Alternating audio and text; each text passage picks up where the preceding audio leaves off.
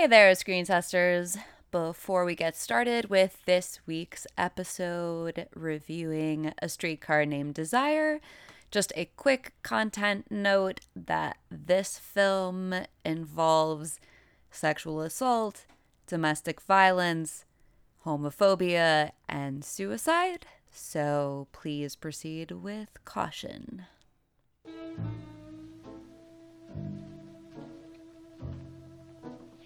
You must be Stanley. I'm Blanche. Oh, you're still sister. Yes. Oh, hi.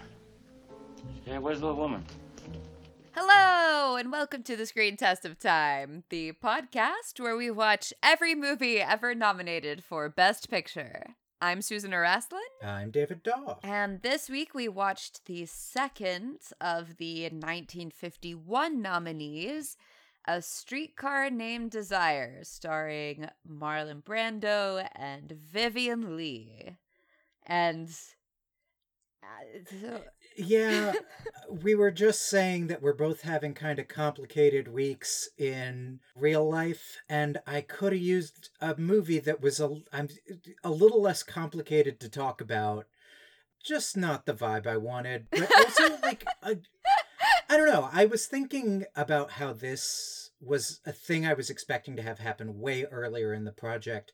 I think this is our first movie I know is objectively great, but I didn't like watching very much. I just didn't have a great time with it. I feel like we certainly have had something else before that fit that description. Maybe, but I'm struggling to think of it. I'm struggling to find one off the top of my head, but yeah, it's a real fucking bummer of a movie, based on a real fucking bummer of a play. Yeah. But it's very good. I mentioned in 2 earlier episodes that I have a lot of feelings about this movie, and one of the things I want to make sure to, or I guess 2 of the things I want to make sure to touch on are changes from the Tennessee Williams stage play, one of which I don't like, and one of which I actually think makes the story better, and gives it some measure of hope, question mark? I was going to say, so the ending is the good one. Yes. What's the bad change? We'll get into it when we Okay. go through the plot. I will point it out. Do you want me to start? Because I know this was a little rough for you. Yeah. And I've seen it like 12 times because I was a dramatic literature major. Yeah, I feel like if you do the plot outline, there will be like 80% less weary sighing, which is not the best energy to bring to a plot outline. Yeah, I mean, maybe not the worst to bring to this story, though. So, our story takes place in New Orleans. It is named after a streetcar in New Orleans that Vivien Leigh's character, Blanche, takes in to the city to visit and stay with her sister, Stella, and her sister's husband, Stanley. Stanley is played by Marlon Brando, and Kim Hunter plays Stella. Vivien Leigh's character, Blanche, Yeah. Blanche is very much a frozen in time Southern Belle type. She and Stella were raised on a plantation, basically, called Belle Reve, which has been reclaimed by the bank because of expenses incurred by the illness and eventual death of Blanche and Stella's parents.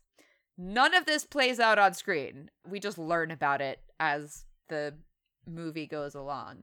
Stella has married Stanley Kowalski, who is kind of a low-class guy who treats her like shit, but is very hot. Yes. Is really, like, that is the whole thing going on here.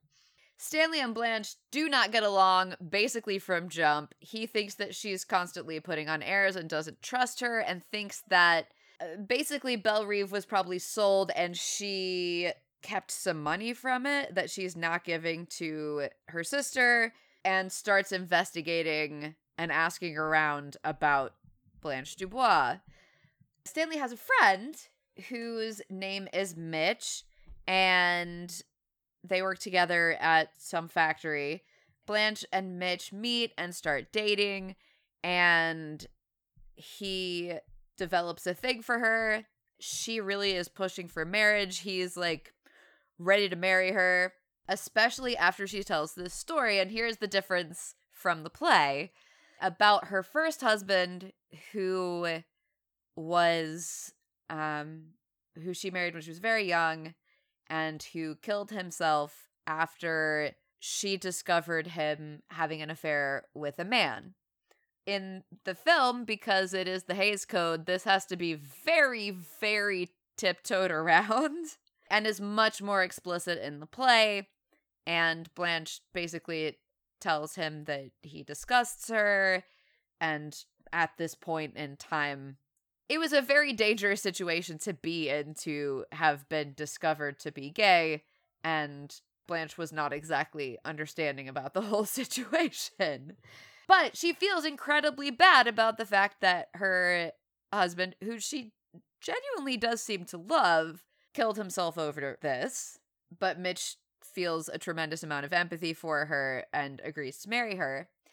Until Stanley finds out that the reason that Blanche has come to New Orleans from wherever it is that she was before, which is their town of Ariel, Mississippi? Yeah. Which is not a real place, is because she got fired from her teaching job because she was involved with a 17-year-old student? It's not clear if he was her student or not, but basically when the school board became aware of this, they were like, you are not fit to teach high school kids. Get out. Yeah. Which is fair. I don't have a problem with her getting fired for that.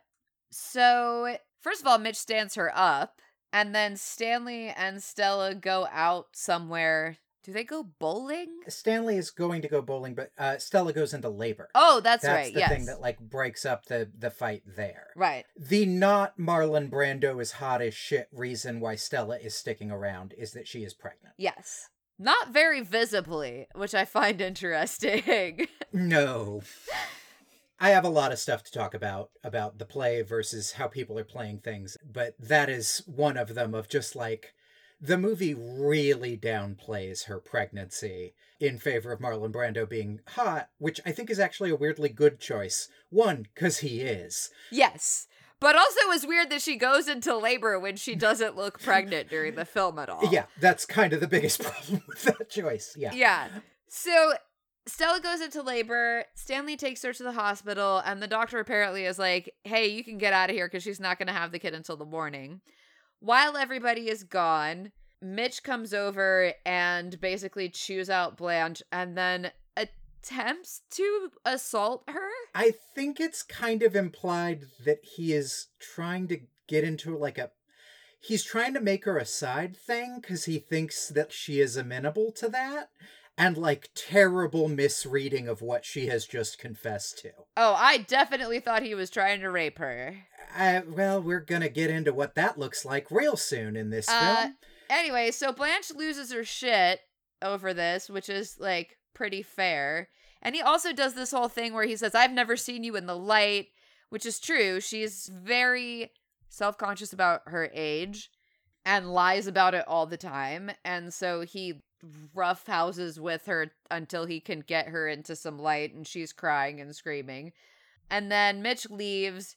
She gets dressed up in like a tiara and some of her fancy clothes, and then Stanley comes home, and Blanche tells him that the reason that she's dressed up is because she's had a visit from an old admirer who wants to take her to the Caribbean or something. And Stanley sees through this and then rapes her because... Yeah. Yeah. See, actually, there you go. I had the sigh. Yeah. Yeah. So Blanche tells Stella what happened after Stella comes home from the hospital with a brand new baby. Stella doesn't believe her at first, and then Blanche just has a complete fucking nervous breakdown, which is understandable, but doesn't have anywhere to go, so is still living in their tiny apartment. And then some doctors come to take her away to a mental hospital. There's a poker game happening at the same time. Mitch is there, and apparently Mitch knows about the rape, which is wild to me. He says something or is upset enough at everything that is transpiring with Blanche being hauled away to an institution that Stella finally understands that actually Blanche was telling her the truth, takes the baby, and runs upstairs to the upstairs neighbors. The end. Yeah. I want to kind of not say that Mitch is a good guy, but that I read him as slightly more interestingly a good guy, or like slightly differently a bad guy than Stanley is, in a way I found interesting. Because I didn't read that last scene as him knowing about the rape so much as him kind of intuiting that Stanley had done something, and then everybody kind of immediately going, oh, that makes sense. Like, oh, Stanley is a complete dirtbag in exactly that way, more than it ever being explicitly explained to him. That makes more sense than Stanley being like, hey, I raped my sister-in-law, which would be very fucking weird to just tell your friends. Yeah. But also Stanley is kind of a shithead, so I don't know. Yeah, I want to talk about the play, which I have seen a couple of times, versus the movie, which I am seeing for the first time. And I just want to talk about sort of Tennessee Williams in general. And I'm sort of conflicted about what order to do that in. I just talk about all of them at the same time. They'll all lead into each other. Talk about the play. Yeah, fair enough. So I really get what you're saying about making the homosexuality of Blanche's husband very lightly implicit rather than explicit.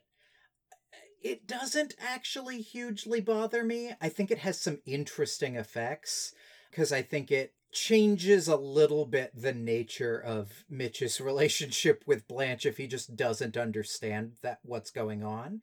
And I think it changes the nature of Blanche's guilt in an interesting way if she can't talk about it explicitly. So I think it's, for me, a little bit of sort of it all comes out in the wash. It's a little bit of a net. I don't really know what it does to the play, but I do think that you're right that it gives a very different feeling to Blanche's sort of tragic backstory than what happens in the play, where it feels like this sort of huge explosion of you finally understanding Blanche Dubois in the play. Whereas in this, there's still this sort of sense of like, oh, she's still kind of blocking stuff. She's still not actually dealing with this. I don't know. This is sort of my general problem with Tennessee Williams, and that I think is more of a problem with the play than with how it is performed in this movie, that I think fixes a lot of it, is kind of for all of his rep of writing female characters, I don't actually like how Tennessee Williams writes female characters very much. His reputation for writing women is that he sucks at it, though. Like, he does it, but... Yeah, I think his reputation is he at least does it, right? Like, he at least acknowledges women have a hard time and, like, writes big parts for women. If you want a part for a woman at this point in, like, theater history, there actually aren't a lot of people that literally give them lines very much the way that Tennessee Williams does. But I think that he doesn't really understand women enough to make them not flat characters. And, like, I think as written, Stella is just completely inscrutable as to why she would stay with Stanley, because I don't think Tennessee Williams understands why Stella would stay with Stanley. In a weird sort of way. Because he's hot. Yes. Because they have insane chemistry. I feel like that is very, very clear in this movie. Oh, for sure, in this movie. Yeah. In the play, I think it is more about, like, I don't know, like the familiarity of it. She has this kid. In a weird way, I think the sort of weakest moment of it is the Stella screaming scene, where it seems like she's strangely entranced by him. Like he has her under some sort of strange spell, where instead it's like the moment Marlon Brando comes in a greased up shirt that shows his arms, you're like, oh no, I instantly get it. I completely understand this relationship. I don't actually need an explanation. Because that entrance is... Yeah, you have shown me. The way he looks and the way he enters tells you everything you need to know about this relationship. In general, I think that Marlon Brando and Vivien Leigh are just bringing so much to these roles. I think they're probably the best two roles in Tennessee Williams' canon anyway, but they both elevate them so much. Because Blanche is the only non-flat female character in terms of, like, plotting in the canon already that kind of does any sort of action on her own instead of sitting there trapped by the ideals of Southern society. Like, actually goes out there and, like, tries to get a husband. Yeah, that's fair. As written in the play, Stella is a completely flat character. It isn't just that ending is nihilistic, although, God, that ending is bleak, when she just kind of hums along and goes along with her life and tries not to think about it. But it's also that just like, oh, she just never changes. That like the way Tennessee Williams shows women being trapped by society is by having them just be passive and never do anything. And it kind of sucks. I think it sucks the least in Streetcar of any of his plays, but it's kind of my big problem with him and why I don't particularly like watching Tennessee Williams stuff when that was what my theater teacher dad was kind of dragging me to. Not like you must see the great plays, but just because people do Tennessee Williams a lot at rep theaters, and he wants to go see his students and be nice, and like has sort of a social obligation to go see them, because I think he also has kind of mixed feelings on Tennessee Williams. But I watched a lot of it as a kid, and I always kind of thought like, God, this is boring. And when it's not boring, it's depressing. And I'll say this for this movie, it ain't boring. I actually think that of Tennessee Williams' three major plays, or at least the three plays that are done most often. Yeah. I only really think Glass Menagerie is boring. I think Streetcar is interesting. Cat on a Hot Tin Roof is fucking bonkers. Yeah, that's fair. Though I do think that, again, the character of Maggie is like, no person is like this. And I think that what you're saying about Stella in the movie being a lot less of a nihilistic character. It's not even that Stella herself is nihilistic. It's just that her unchangingness is a source of nihilism. Yeah. I really think that Kim Hunter should have all of the laurels for how much she brings to Stella, for how much... For better or for worse, the fact that the reason that she stays for as long as she does is that Stanley is hot gives her a barely implicit real sexuality. She's the one who goes, look, yeah, he's a piece of shit, but he's hot. Which is an unusual thing to give to a woman even today. But certainly in 1951 for a film. Yeah. And when she leaves at the end, it feels real. It does not feel like the tacked on ending that Hollywood required because otherwise it's so sad. It feels like, yeah, this Stella would absolutely do that. That there is a line. Yeah. And that line has been crossed, and she left her rich family before, she can leave her shitty husband and she will do fine. That attraction, that sexuality to the character gives an activeness even to the parts of the play where she is, in terms of physical action, a passive character. Yes. That even in the parts where she won't leave Stanley, you can see her like actively struggle with it, and you can see it's not a great reason, but you can see a reason why she stays that is an active reason, a thing she's actively going after by staying, instead of just being too meek to leave. Yes, exactly. Which I think, as written, is kind of the character. Yeah, I think so. And it's interesting because Kim Hunter actually played Stella on Broadway. Marlon Brando also played Stanley. Vivien Leigh was not in the original cast. It was Jessica Tandy, actually, who played Blanche on Broadway. And it's interesting because Kim Hunter, I would love to have seen what she played on Broadway, because she is playing Stella from the very first scene as the type of character who will leave this piece of shit for what he did. And on Broadway, if she did the same thing, then it makes the ending almost unearned and unbelievable.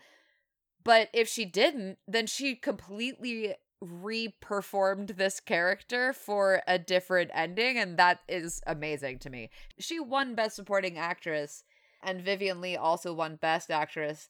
I think they have absolutely amazing chemistry, and it's interesting that so often we talk about this film as being Vivien Leigh and Marlon Brando, and she is left out, and I found her to be so compelling, and I had forgotten that I always have that reaction when I watch this, where Stella becomes the most interesting character to me, and the one I care about the most.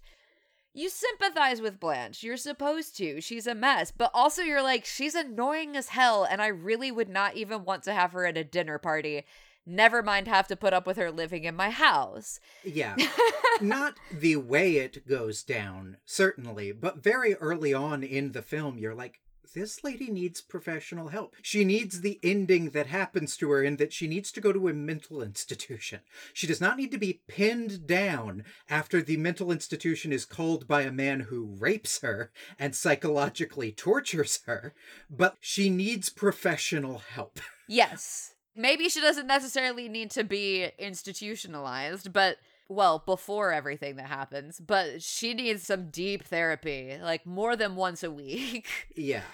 Something that's actually quite frustrating to me about the film is that Elia Kazan frames this as being sympathetic to Stanley for most of the film. Oh, he's dealing with this pain in the ass sister-in-law.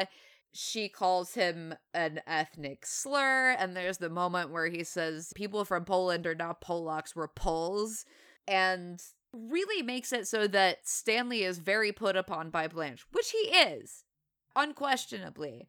But the way that he reacts to her and the violence that he enacts on her is not acceptable under any circumstances.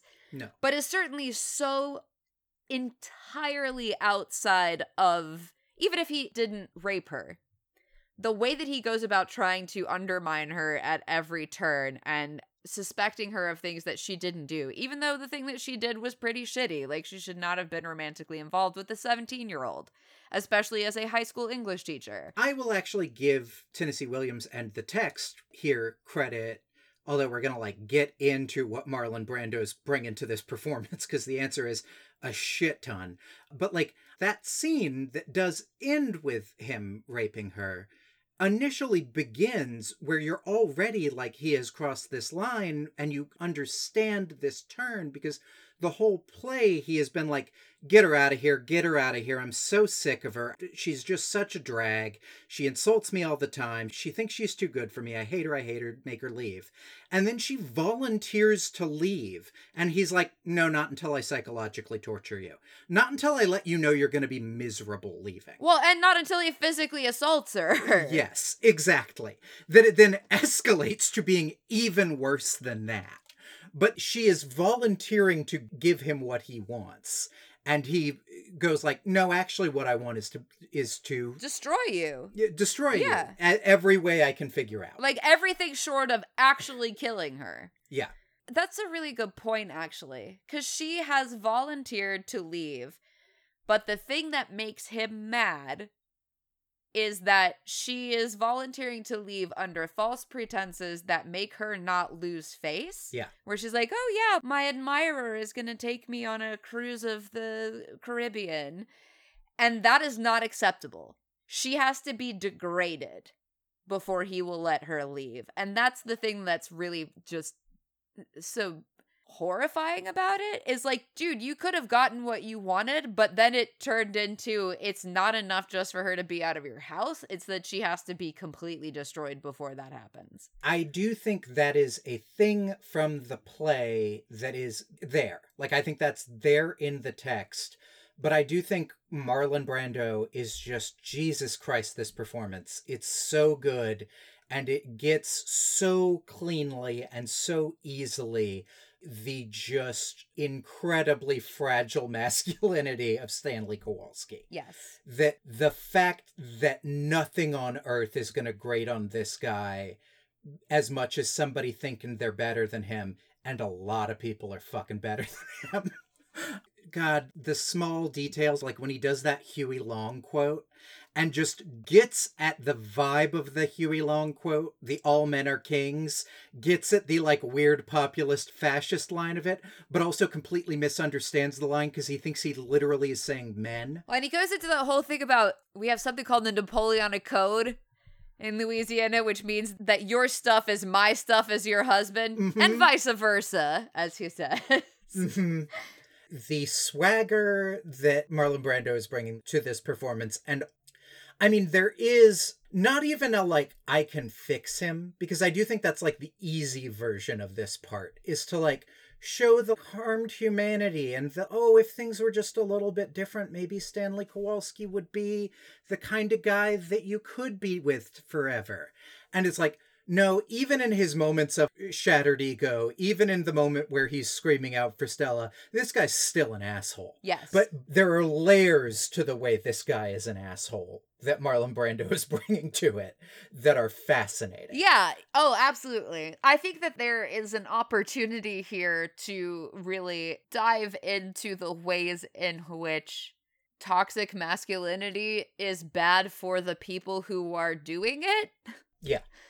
Because it's not just in the case of Stanley, right? Like, it translates across multiple characters and even people we hear about but don't see, like Blanche's first husband, which I keep calling first as if she gets married again. Her husband. Her deceased husband. I actually think that's the interesting work that Karl Malden is doing as Mitch. I think he is doing interesting work around the ways that he is standing at a remove from that toxic masculinity, but is also in it. Yes. He wants to be outside of it in certain ways. And again, that's, I think, the kind of interesting thing about the homosexuality of Blanche's husband being obscured and never explicitly stated, is that it creates this situation where Mitch has a kind of false empathy where he doesn't necessarily completely understand what's going on, makes that Act 3 turn where he becomes so cruel to her and physically abusive, if not sexually abusive, which I think is ambiguous, but I think that reading is totally valid. Like, I don't think that I'm going to go to bat for like, no, of course not. He couldn't possibly mean that. It just wasn't quite the read I had on that scene. I thought it was so explicit, but okay.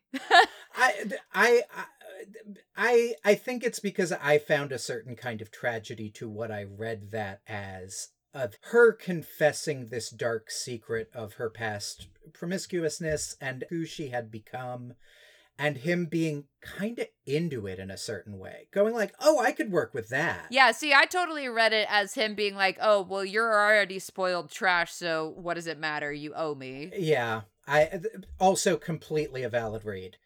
Either way, I think it makes that scene so tragic that there's this false understanding between them in Act 2 that kind of turns sour when he really understands her, versus a little bit more of he is actually coming to her with a genuine empathy in Act 2, it feels like. Oh, I think he is. Yeah. I just don't think that precludes him deciding that she's dirty, I guess. Oh, for sure. Is really what it reads as. You definitely get the sense that, not that he would marry her if all things being equal, but that a huge part of the way he feels about her is people will talk. And Stanley especially. The people around him will talk. It is, in that last scene, I think, is the closest to explicit that becomes. And again, none of this is to be like, and that excuses his behavior. It is just to say, like, that is the relationship he has with that toxic masculinity. I think that he kind of good Germans toxic masculinity.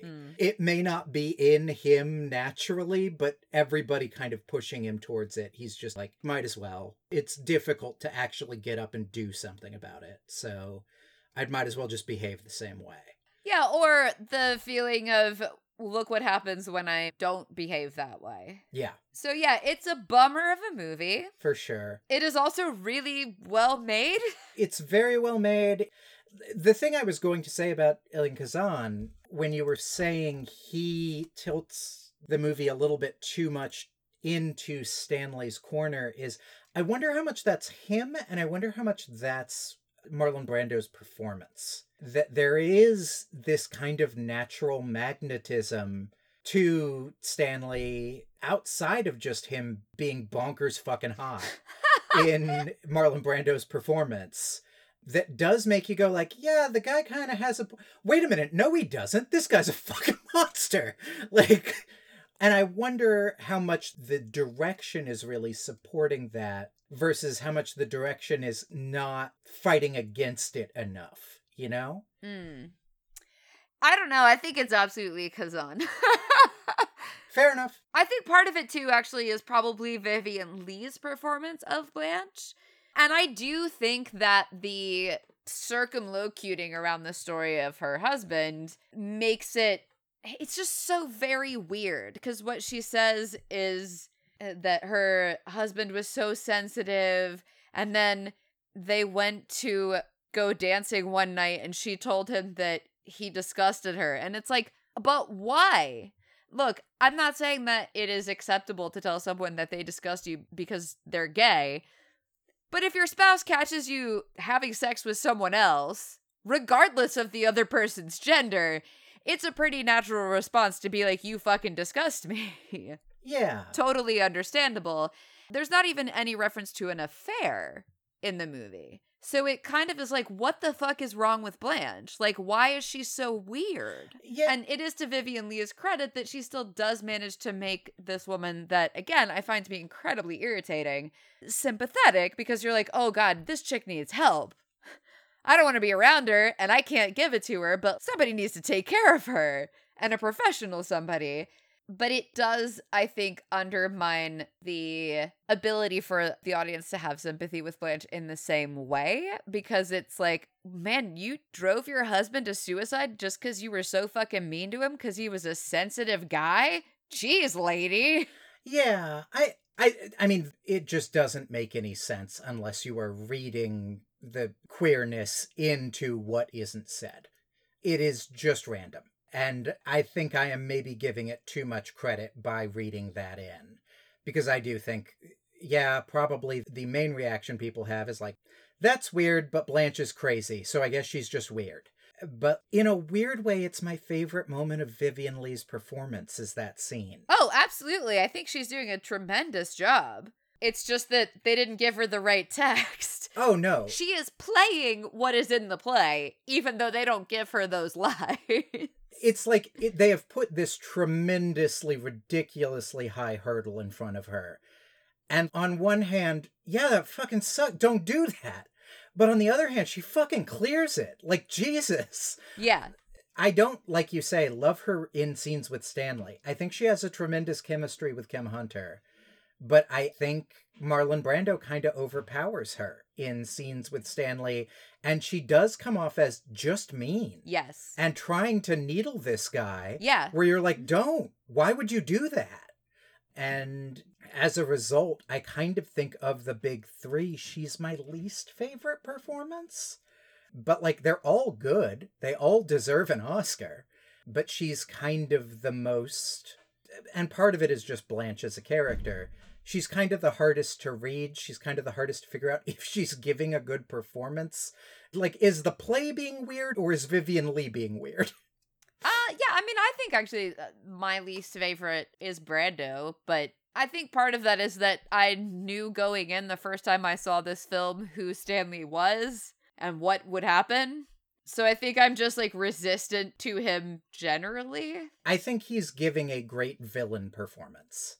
Like, he's towing that line where you do actually get a deeper understanding of the villain, but doesn't do that thing of like, well, secretly all villains are good guys if things had just gone a little differently. Like, no, he fucking sucks. Right. But you get this complex portrait of a dude that fucking sucks. I mean, he is. Stanley Kowalski is just a bully. Yeah. That is who he is.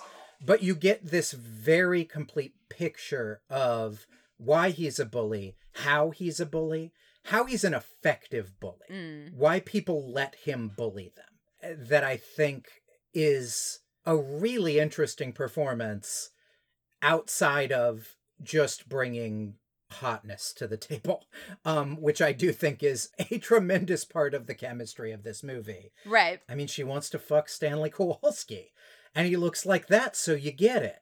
I will go to bat for his performance, but I did not enjoy watching basically any part of this movie because it is just a pressure cooker of miserable people.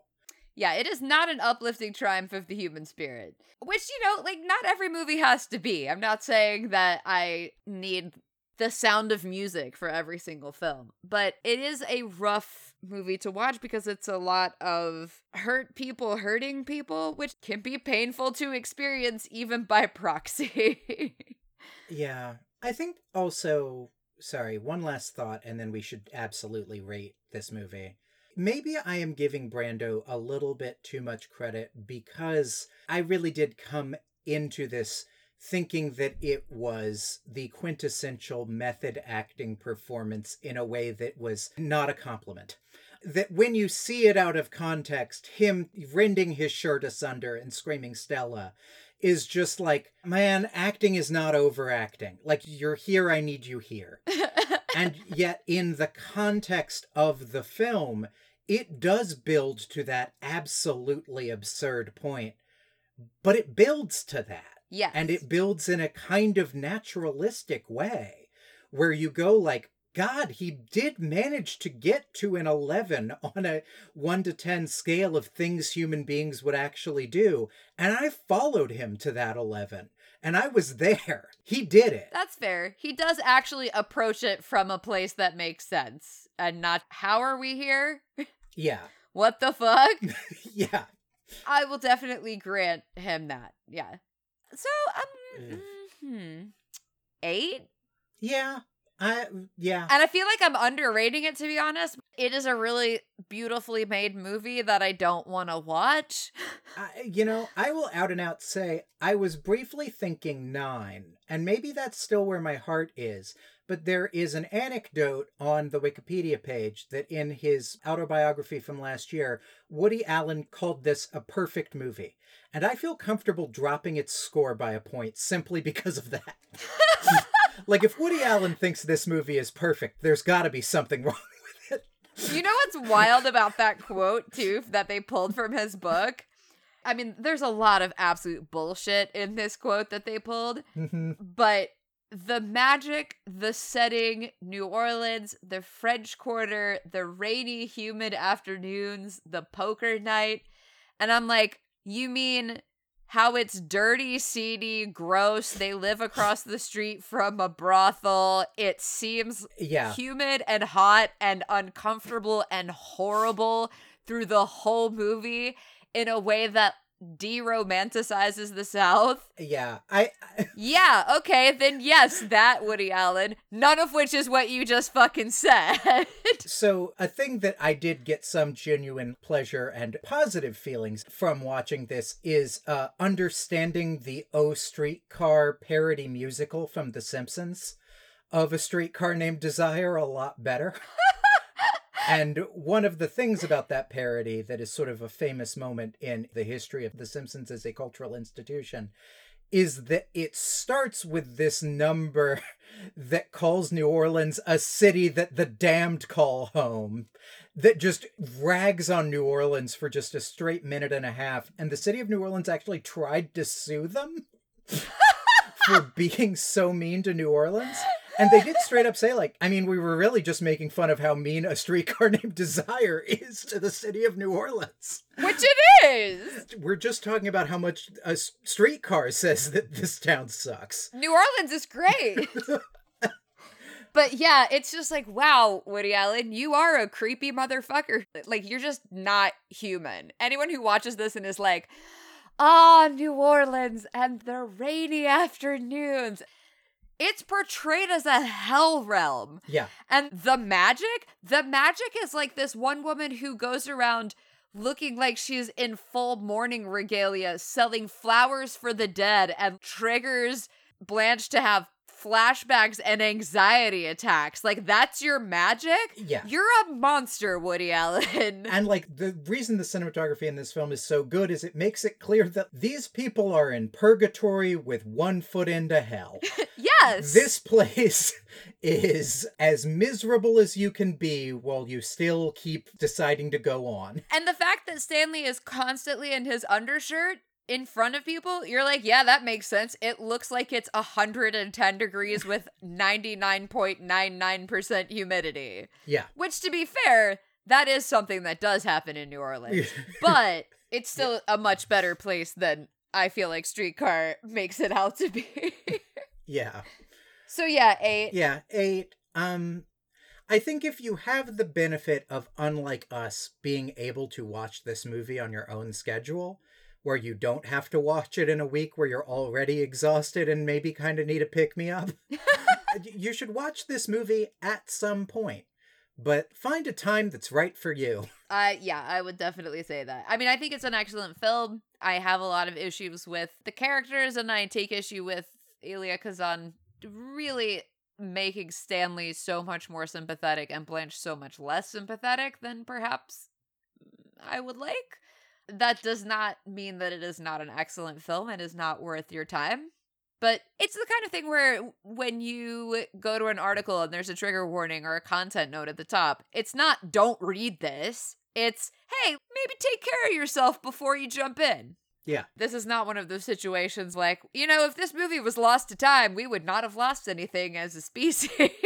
No. We would have. But it is also not a, like, in the way we were saying about All About Eve and Sunset Boulevard, it is not a, like, drop what you're doing and go watch this movie right now. Yes. Turn your car around, go home, watch Sunset Boulevard. Which, if you haven't watched Sunset Boulevard or All About Eve. Yeah. Turn your car around, go home, watch Sunset Boulevard. Exactly, yes. So next week we are watching what promises to be the complete antithesis of this, which is An American in Paris. Yeah. A delightful musical starring Gene Kelly with the music of George Gershwin. I don't know if it's any good, but I'm looking forward to it. I'm totally looking forward to it. I'm a total Gershwin geek, so this is going to be a lot of fun for me. I like that the Gene Kelly character is apparently named Jerry Mulligan, because I like the idea that Carey Mulligan has like a career as an art thief that she's running away from with her acting career, and like was just sort of looking around for anything to name herself. Just Carey Mulligan. Oh, I just thought that it was that canonically Carey Mulligan is the granddaughter of Jerry Mulligan. Also, a good possibility that she just is a fictional character's granddaughter somehow. Yeah, and her dad was Larry Mulligan, and she's gonna have to name her kid like Barry Mulligan. Yeah. Yeah. Or Terry. Terry works too, yeah. Oh, I guess Barry is actually a name. I was thinking like the fruit. Like if she had a daughter and named her daughter Barry Mulligan. Oh my god, this fucking week. Yeah. All right. I'm so glad you went even weirder than me, because I definitely got to the end of that dumb shit Carey Mulligan thing I said and was like, what was that? That was nothing. I need to stop recording. Woo! Like, I'm glad you picked up the ball and we had something going. I'm always happy to yes and you. But for now, this was a movie, and I think it fixed a lot of things about the play and did cause some other problems. Yeah, I think that's a very acceptable summary. And we will see you next week. Bye, everybody. Goodbye. Whoever you are, I've always depended on the kindness of strangers.